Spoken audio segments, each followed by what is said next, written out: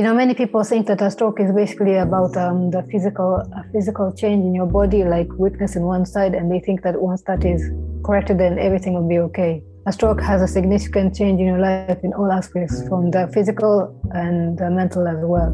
I lost my long-term memories. So at the time, I didn't have any memories of my childhood or even the law or anything. And what you're saying is that people just don't realize what a stroke is and how it impacts an individual.